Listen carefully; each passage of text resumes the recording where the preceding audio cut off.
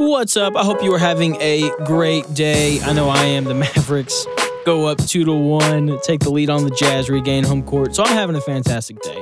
So excited to talk about the NBA playoffs in this episode here at Shooting the Schmidt. You know, Celtics up 2-0. 76ers look like they're going to sweep the Raptors. The Bulls have life. And I'm excited to do this new segment called Dear NBA Twitter. Cannot wait to get into it. But first, Double B, Bruce Buffer.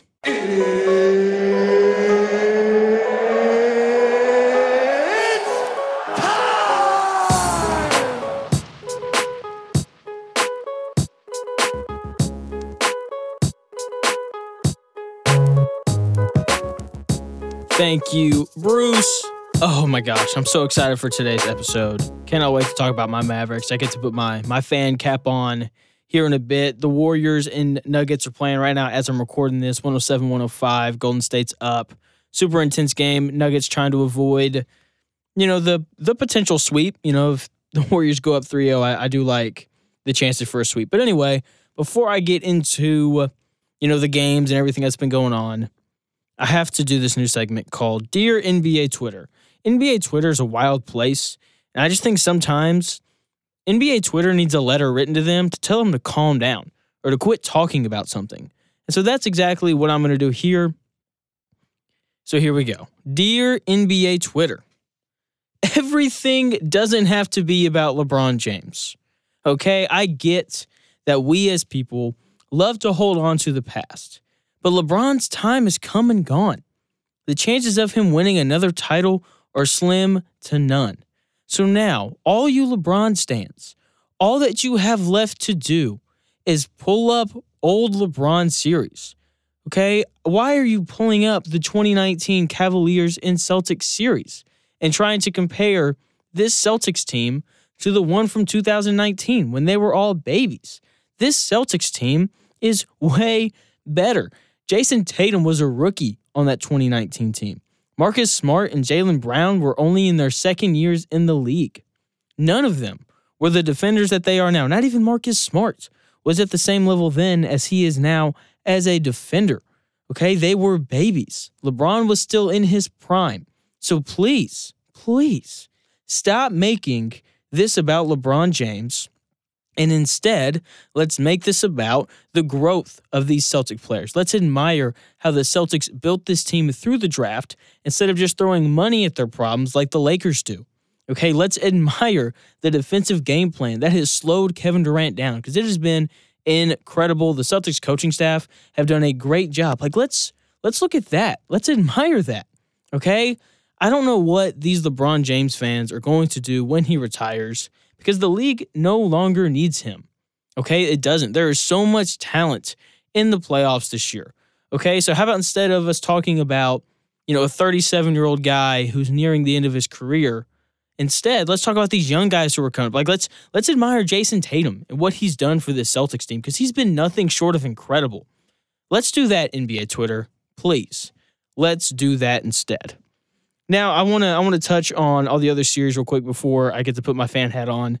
So the 76ers, they're about to sweep the Raptors. Embiid has been incredible. With that being said, the Raptors have absolutely nobody to throw at him to slow him down, and he's dominated just as he should. Obviously, he was big in the overtime win in Game 3. I like them to sweep, get him out of the way really, really quickly. Man, the Grizzlies tonight, crazy comeback to go up 2-1, regain home court advantage. They're figuring it out, right? They're young, but they're so talented. They're going to give everybody fits. I cannot wait to watch them play the Warriors in the second round. I don't think it's too early to say that. Golden State probably going to be up 3-0 after tonight on the Nuggets. And the Grizzlies, now that they've regained home court, I don't see them losing another game in Memphis. So I do think it's not too premature of me to go ahead and predict that matchup, right? So that series is going to be awesome. The Celtics mount a crazy comeback to go up 2-0 on the Nets. I mean, that defense, man, it just, down the stretch, when they were down and they needed stops, it just went to another level. They held Kevin Durant to 4 of 17 shooting. Now, Kevin Durant still scored, 27 points and still was 18 of 20 from the free throw line. But just what they've done to slow him down has been nothing short of incredible. And Kyrie didn't shoot well. He only scored 10 points. just their defense, it's been incredible. There's no other word for it. So, the Bulls tied up at 1-1, and they have a legit shot to win this series. Who would have thought that? The Bulls having a shot to beat the Bucks in the series. DeMar DeRozan was much better in game 2. Their whole big three was, right? Vucevic shot the ball well. LaVine played a lot better. DeRozan played a lot better. Obviously, he scored 41. So they were great offensively. The defense showed up again. Chris Middleton being hurt, spraining his MCL. I mean, the Bucks need him in this series, not just offensively what he brings in terms of his ability to spread the floor, but the defense, just the length. He's another body to throw at DeRozan or LaVine. I mean, they're really going to miss him. It's going to put more on Giannis's shoulders. Drew Holiday is going to have to step up and be a little bit more of a scorer than what he is now. Alex Caruso continues just to make winning plays. I absolutely love him. It's inexcusable that the Lakers let him walk. Golly, it's ridiculous. The Pelicans are tied with the Suns 1-1, who never thought I'd say that. I thought that was a sweep for sure. Devin Booker out 2 to 3 weeks. So now the Pelicans have a shot to win this series. As I said on the last podcast, I still like the Suns to win the series. But if the Pelicans beat a Devin Booker-less Suns, I wouldn't be surprised in the slightest. Going back to New Orleans, I think that Game 3 is tomorrow night, or I guess today when you guys will be listening to this. So that series heating up. But now that I've kind of covered all those, I get to put on my Mavericks fan hat. And, oh, man.